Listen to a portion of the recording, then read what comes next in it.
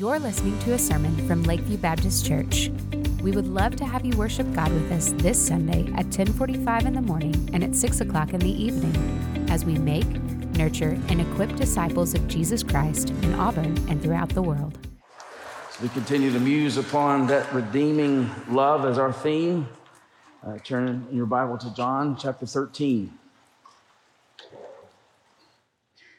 Thank you, Adam, orchestra and choir, for setting our attention on that theme this morning. We will continue in that theme in our passage. We're going to be looking at verses 6 to verse 17. But for our context, we looked at this last week, John 13, 1 to 5. Now, before the feast of the Passover, when Jesus knew that his hour had come to depart out of this world to the Father, having loved his own who were in the world, he loved them to the end. During supper, when the devil had already put it into the heart of Judas Iscariot, Simon's son, to betray him, Jesus, knowing that the Father had given all things into his hands, and that he had come from God and was going back to God, rose from supper. He laid aside his outer garments, taking a towel, tied it around his waist. Then he poured water into a basin and began to wash the disciples' feet and to wipe them with the towel that was wrapped around him. Let's pray. Father, we pray this morning that our spiritual eyes would be enlightened to the infinite humiliation of our Lord Jesus Christ for us and our salvation. We pray, Lord, this morning that you would incline our hearts towards his gospel, that you would open our eyes to behold your steadfast love and faithfulness found in your Son. That you would unite our hearts to fear your name this morning. Protect us from distraction. And Lord, that you would satisfy us with that redeeming love we just sang about. And we ask this for Christ's sake and by the Holy Spirit. Amen. So Heather and I had the opportunity to go to Maui on our honeymoon. And the first full day that we were there, we took one of those public catamarans that would take you from Maui to the island of Lanai. And so when we first got on the boat, I noticed that one of the boat hands had a WJD bracelet on. Well, this was the 90s, and so that's not surprising to see that bracelet, except it was Hawaii. And so I began to observe this young man, and throughout the day, it just disturbed my spirit how profane he was. He spoke about profane things in profane ways, and he was inviting everyone to the keg party that he was having that night on the island. And so, as Providence has it, towards the end of the day, Heather and I were standing next to him on the boat. And he noticed that I had a Maui dive shop t-shirt on. I had bought it at a local dive shop. And he said, "Maui dive shop." He said, "You ever go diving?" I said, "No, I've never been diving in my life." And he said, "That's false advertising."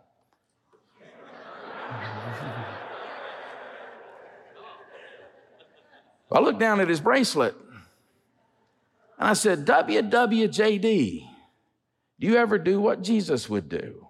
And boy, he blushed, beet red. And I said, "You know what's coming, don't you? That's false advertising." Well, the fact is, WWJD, what would Jesus do, is a very important question. It's a biblical question, in fact. For instance, Peter will write in 1 Peter 2, "Christ suffered for you, leaving you an example so that you might follow in his steps. And even in our passage today, in verse 15, we read, I have given you an example that you also should do just as I have done to you. But here's what I want you to understand. That question alone, what would Jesus do, would slay us all. It would condemn us all. We would run in terror if that was the only question. Because there's not a single person here who does what Jesus did in a manner that fully is consistent with the law of God. Indeed, that question alone, as important as it is, condemns us like the law. As a result, the most important question is not WWJD, but it's WHJD. What has Jesus done? That is the most important question. And with that answer, and believing the answer to that question, comes the mainspring of true obedience, of true desire and capacity to actually do what Jesus would do, albeit in an imperfect way. We see that very order today. Jesus, by way of his infinite dissension, his infinite humiliation, came to accomplish definitively and once for all our salvation, that we might have the forgiveness of sins, that we might have a perfect and alien righteousness that can stand before the infinite, perfect righteousness of God. And with that as the ground of our hope and the source of our power, Christ in us, the hope of glory, Jesus tells us that we can actually descend to undeserving others for their redemptive good, just as he has done for us, certainly not in an atoning way, but in the sacrificial way that he displays. Now, last time we saw Jesus' humiliation was a display of infinite love. We looked at humiliation as this: Jesus, the Son of God, was born, and that in a lowly condition. He was made under the law as our substitute. He underwent the miseries of this life, the wrath of God to propitiate his wrath, the cursed death of the cross. He was buried. Think about that. The eternal Son of God was buried and remained under the power of death for a time. That's Christ's humiliation. And one aspect of this we see in our passage today, but we saw last week, this humiliation was a display of infinite love. The second thing we see today in our passage, starting in verse 6, is that Jesus' humiliation is a symbol of saving cleansing, at least how he expresses his humiliation in our passage. So look with me in verse 6. Jesus has washed their feet, and in verse 6, he came to Simon Peter, who said to him, Lord, do you wash my feet? And Jesus answered him, what I'm doing, you do not understand now, but afterward you will understand. By the way, that's a good principle for every believer to take heed of. God is doing things in your life that you may not understand now, but you perhaps will understand later. Not everything, but there are many things he is doing now that you will understand later. It's kind of like the Puritan who said, reading God's providence and his ways in our life is like reading Hebrew. You can only read it backwards. Well, Jesus promises Peter that he would understand it later, and we know that he will. Verse 8, Peter said to him, you shall never wash my feet. And Jesus answered him, if I do not wash you, you have no share with me. And so Peter himself was not prepared to carry out this menial, humbling duty to others, and he was appalled to think that his Lord, that his teacher would do it to them. But Peter, or Jesus, essentially says, Peter, you have missed the point. And the fact is, many have missed the point ever since. Many take this story and make it just merely a lesson, like you learn from Aesop's tales or something, a lesson about how to serve others. And it's certainly an important lesson, as we'll see. But what they tend to do is overlook the context. The context is the cross.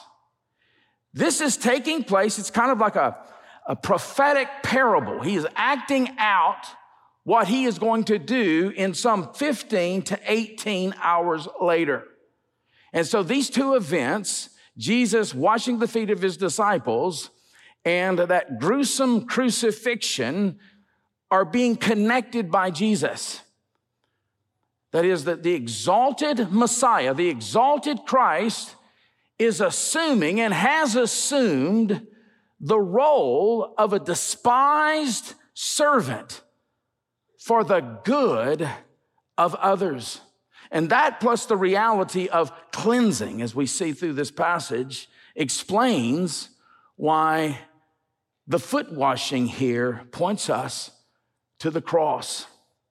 And that's why Jesus says to Peter, if you refuse the sign of what I have come to do, then you will not take part and experience the reality to which it points, which is my dying on the cross to wash you from your sins. You will have no share in me. You will have no share in my salvation that I've come to accomplish. That's what Jesus is saying to him. And that's why I love that melody that we sang this morning, centered on the blood of Christ that was shed that we might have the cleansing of sin, from sin. Well, notice in verse 9, Simon Peter said to him, Lord, not my feet only, but also my hands and my head. Well, Peter still clearly misses the point that Jesus is driving home. Jesus was not stressing physical cleansing, as if in some mysterious way, and some traditions, by the way, teach this, in some mysterious way, physical cleansing made a person a sharer in the blessings that Jesus provides. Peter clearly, erroneously thinks that Jesus was making the washing of his feet a condition for sharing in Jesus, having a relationship with Jesus. But it was what the foot washing symbolized that was the point that Jesus was making. Jesus, the Son of God, think about this. As this eternal Son of God, he is the agent of creation.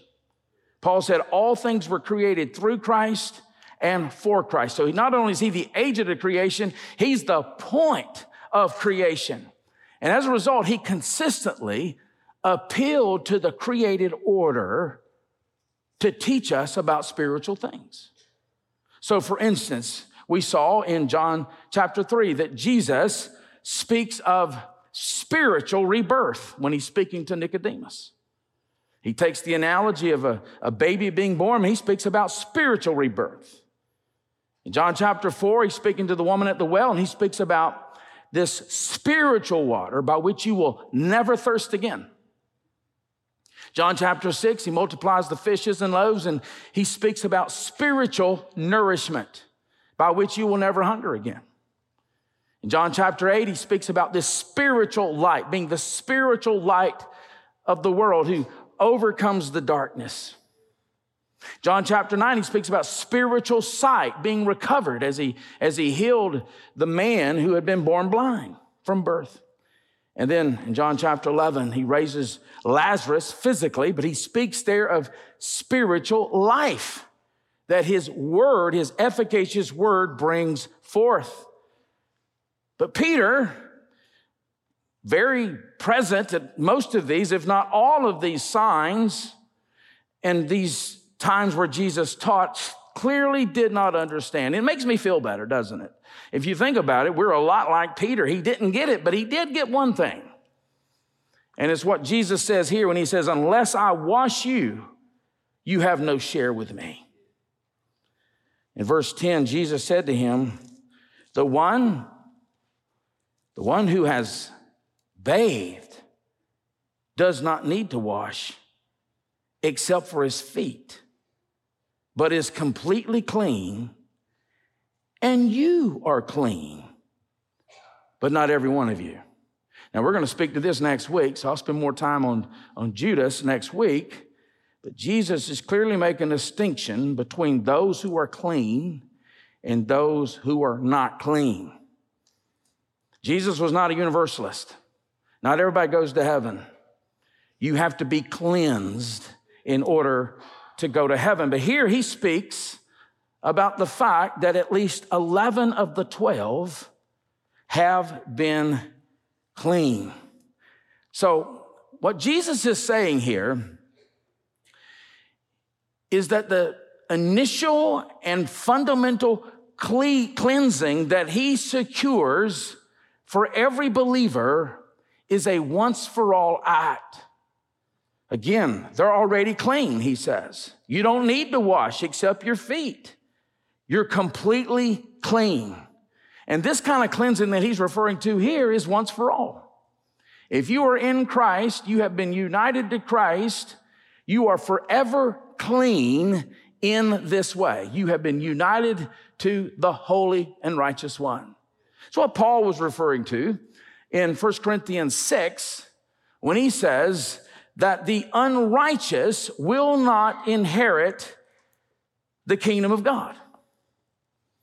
Now, earlier in Romans 3, Paul says there's none righteous. So that's bad news. The unrighteous will not inherit the kingdom of God, and there's none righteous. So what gives? You have to understand the bad news in order to understand and celebrate the good news.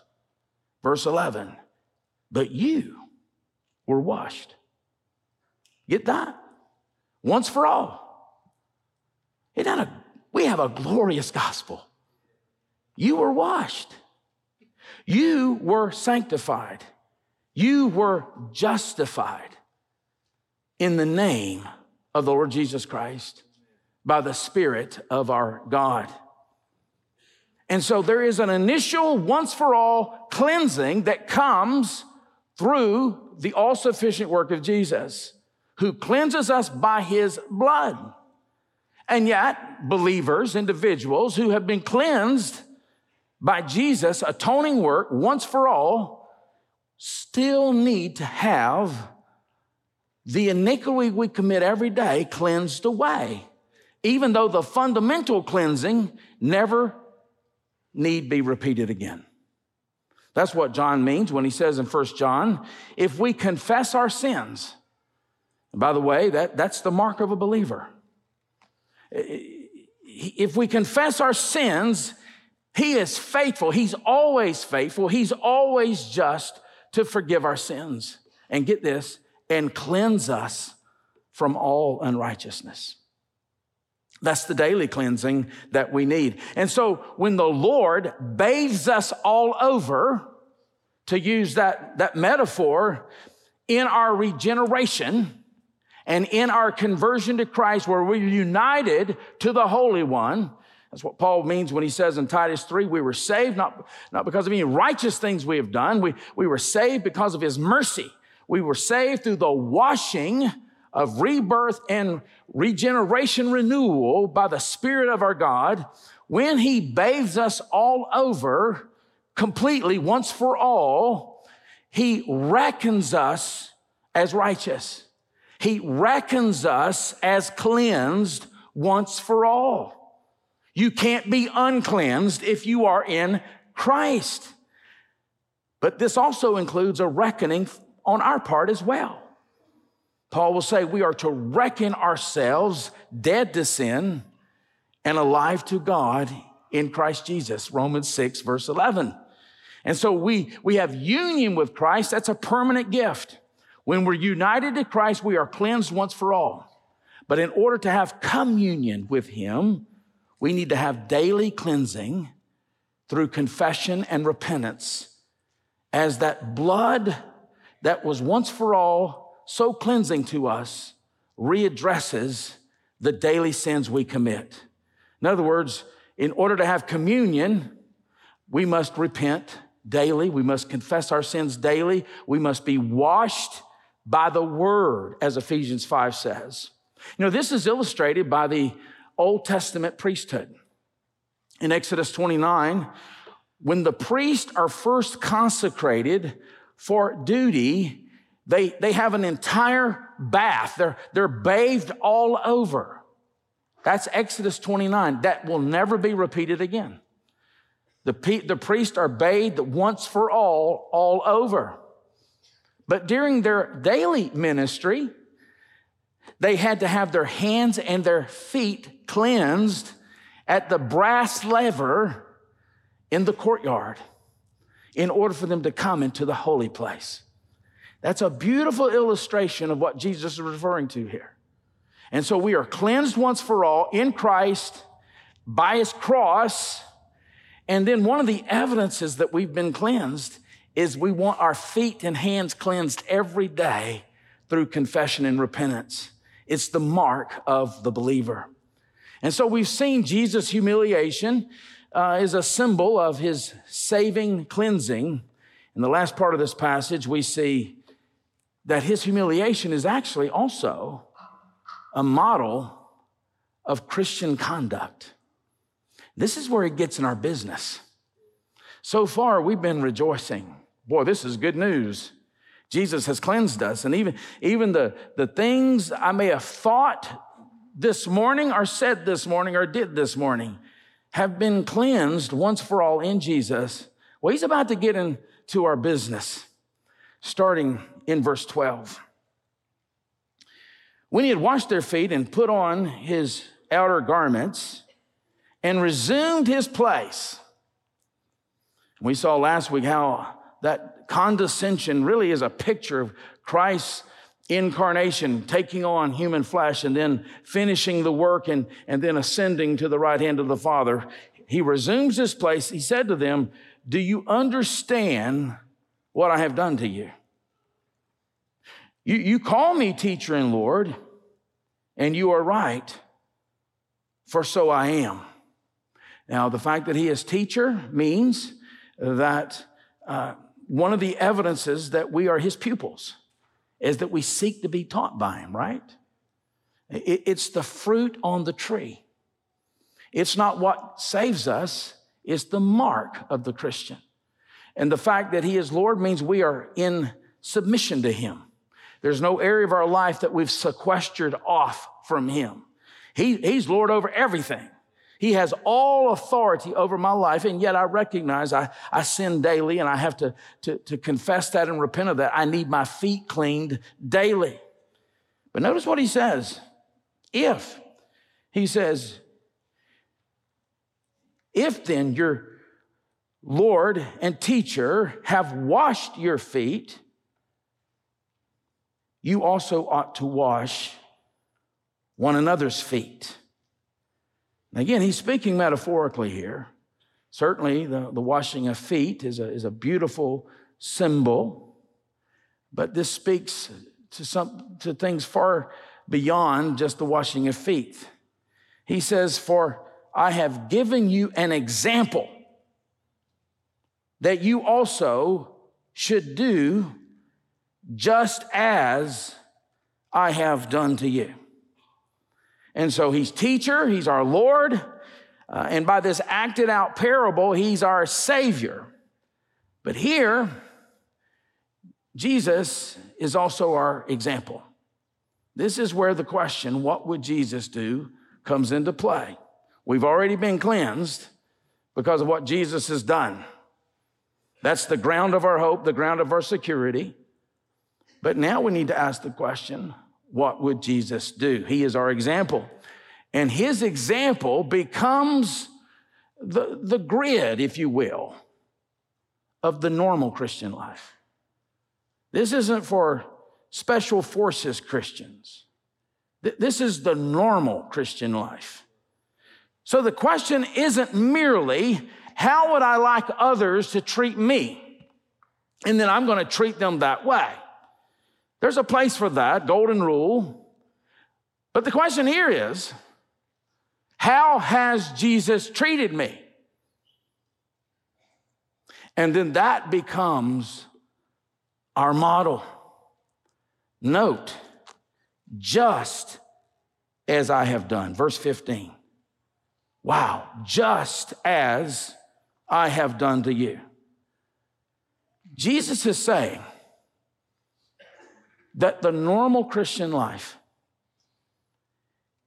is the subordination of one's personal interest, private interest, for the redemptive good of those who don't deserve it. Which means it is for your good he places people in your life who don't deserve your love. It's his strategy. We tend to run from that, but we're running from his strategy. Not only is he teaching us what redemptive love looks like, he's given us an opportunity to display it. And so when God places, not if, when God places people in your life who do not deserve this, he's giving you an opportunity to actually follow the example of Jesus. Don't run from it. You're running from a gift. It's a gift. It's what was called in the colonial era being disinterested. Now, when we think about being disinterested, I tend to think of being disinterested in you, being disinterested in your life. But in the colonial era, which had a much stronger Christian worldview than we have, being disinterested meant literally being disinterested in pursuing one's own interest for the sake of the common good, for the others. You know, it's interesting later with regard to events, Peter probably wrote his epistle before John wrote his gospel. But Peter will say, and he was in that room, he had his feet washed, as we see. Didn't want them washed. But he says later in 1 Peter 5, clothe yourself, all of you, with humility towards one another. It really is reminiscent of Jesus clothing himself with this towel around his waist. I think that's where he's picking that up. Well, notice what Jesus says in verse 16 as he continues this thought. Truly, truly, I say to you. 25 times in the Gospel of John, Jesus says, Amen, Amen. Maybe your translation reads, verily, verily. Truly, truly, 25 times in the Gospel of John. And what follows is something very significant. So for instance, in John chapter 3, Jesus tells Nicodemus, verily, verily, truly, truly, I say to you, unless one is born again, he cannot see the kingdom of God. And so Jesus will say, truly, truly, when he's about to give a warning. Other times he will say, truly, truly, when he's about to teach something about himself. For instance, in John chapter 8, truly, truly, verily, verily, I say unto you, before Abraham was born, I am. And here, Jesus says, truly, truly, when he teaches us something very important about the life of faith, about the Christian life. He says, truly, truly, I say to you, you better listen, is what he's saying. A servant is not greater than his master. Who's the master? Jesus. What did the master do? He washed the feet of those who don't deserve it. Nor is a messenger greater than the one who sent him. So Jesus, who most definitely washed Judas's feet, the text indicates he washed all of their feet. Jesus, who washed Judas's feet, is saying, because the servant is not greater than the master, that there are no exceptions to the feet you will wash. And again, foot washing here is metaphorical. It extends to everything where we're called to descend for the sake of other people's good. And every fleshly response that says, not his. And you've said it because your pastor has said it. Every fleshly response that says, not hers, that fleshly response is being drowned out by the sacrificial love of Jesus for us. This language of the servant not greater than his master, he's going to use it again in John 15. In John 15:20, he's going to say, which, by the way, took place in this same conversation, in the same place. He's going to say, a servant is not greater than his master. If they persecuted me, they will also persecute you. So don't live your Christian life trying to avoid persecution by keeping your mouth shut, because you're not greater than your master. And he experienced persecution, even unto death. But in this context, he is reinforcing the lesson that a true disciple should not hesitate to follow the example of his master, of Jesus. Again, just as I have done to you. I underlined just as in my Bible. It's hunting, because I know how short I fall. So what do I do when I fall short of this? I run back to the cleansing blood of Jesus, because I've been cleansed from not following his example. But then the Holy Spirit takes me back to the text with a new desire to obey where I have fallen short. That's the glory of the gospel. You never get past the gospel. Indeed, just as Jesus' humiliation will ultimately lead to his eternal blessedness, his exaltation, Jesus says this way and this way alone is the way of blessedness for his disciples. And that's how he closes out this passage, verse 17. If you know these things. Now, let me tell you, I spent 19 years on campus at Southern, and I love seminary, and I love Southern Seminary, but often we stop there. If you know these things, you are blessed. It's not enough. Jesus says, if you know these things, blessed are you if you do them. That's the condition. Now, let me try to explain what he's saying. I believe he's saying, in one sense, if you don't seek to do them, albeit in an imperfect way, we're never going to do it perfectly. That's why we need the gospel that cleanses us once for all. But if you don't try to do them, you won't experience the blessing of eternal life, because it's evidence that you're not a disciple.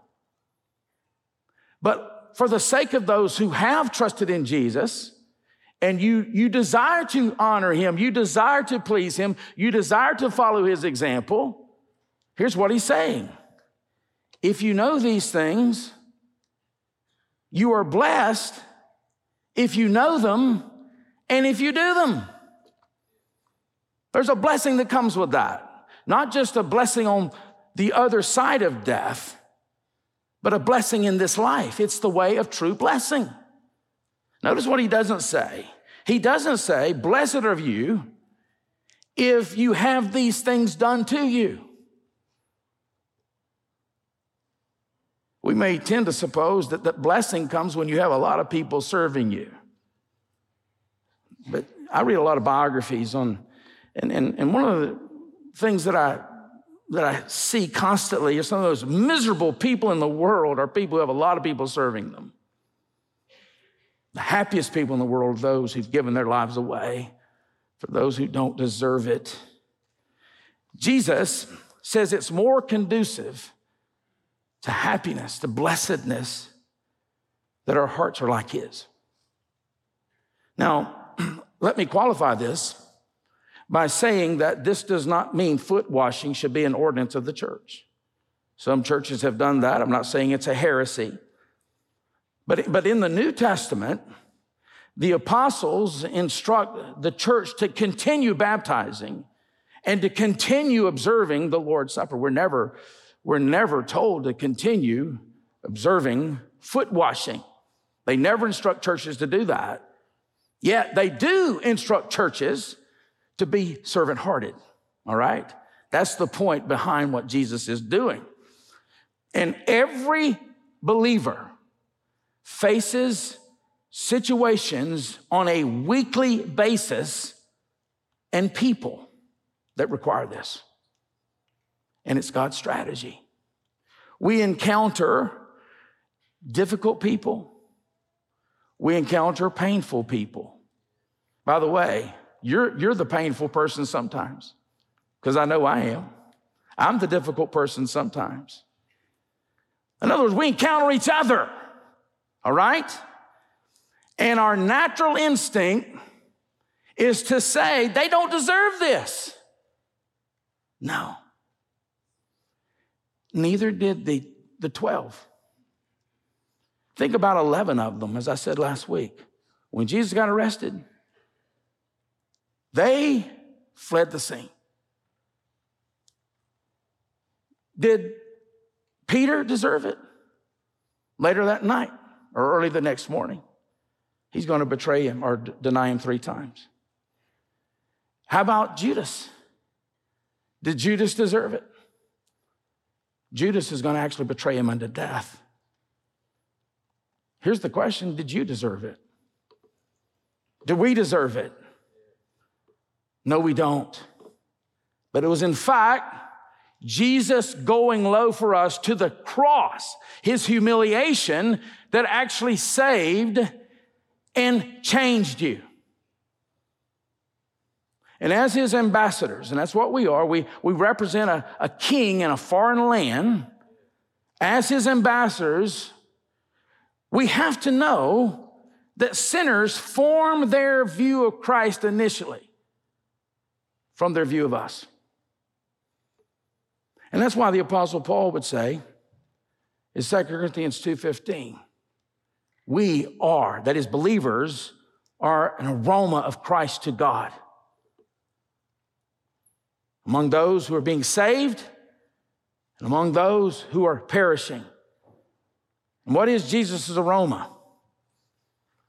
Sacrificial, humbling servanthood unto death for the redemptive good of those who don't deserve it. Lord, help us. That's his aroma, and that should be our aroma.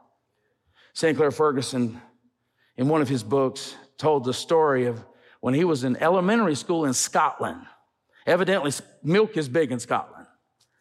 And they would bring these pints of milk, crates of milk to their classroom every morning, and every morning the students would drink a pint of milk. And he did that all of his school years. He found out later that Japanese people who don't drink as much milk as Westerners said that Scottish people smell like milk. Now, this is a Scottish person saying that. He said, that's hardly surprising. If you're not from a nation of milk drinkers, he says your senses would be sensitive to people who are drinking pints of milk every week. Analogously, believers should leave the aroma of Christ behind with every human encounter they have. And the strength of that aroma will be proportionate to the amount of sacrificial, dying to self, servanthood and love that we show to those who don't show it back, to those who don't deserve it, to those who frustrate you to no end. To summarize here, Jesus is saying the only way to blessing is, first of all, to be served by him in his death on the cross for our sins, for the cleansing from our sins, and to sacrificially, in response to that, love those who do not love us back. That's our marching orders. Everything else is a parody of the Christian life. Everything else actually eclipses the love of Christ to others. It brings an alien aroma to them that does not represent Jesus. And the blessing comes with not just knowing this, but doing it. And we've been resourced to do it as the life of Christ is lived through every believer by the power of the Spirit. You know, Jesus' teaching at the end of the Sermon on the Mount, I think, concludes similarly. He speaks about those who build their lives on the sand. Who are those? They hear the word. So he's talking about those who are religious people that go to church. But they think the blessing just comes in hearing and knowing. But they don't do it. And then the storms come and their houses are destroyed. But then there's others who build their house on the rock. They hear it, they know it, and they do it.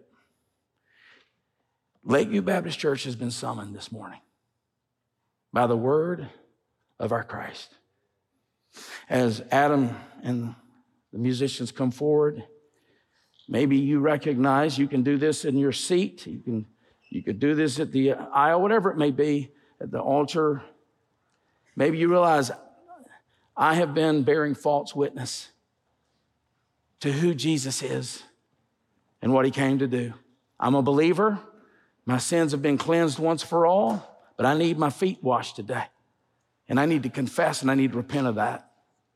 And I'm going to commit to walk the way of the Via Dolorosa, the way of self-sacrifice, the cross, that I might be an aroma of Jesus Christ to those who are perishing and to those who are being saved.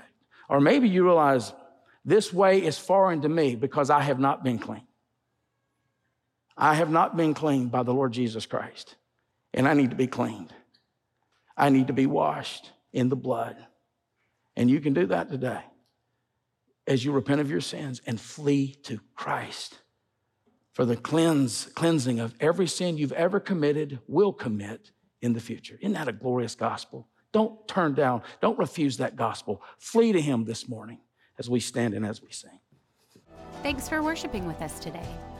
If you felt the Lord leading you to respond today, whether that was to receive Christ for the first time, or to take your next step in baptism, or if you have a prayer request, we want to start that conversation with you. Visit lakeviewbaptist.org/contact to get in touch with one of our pastors. And as always, you can stay connected with us through our social media and website.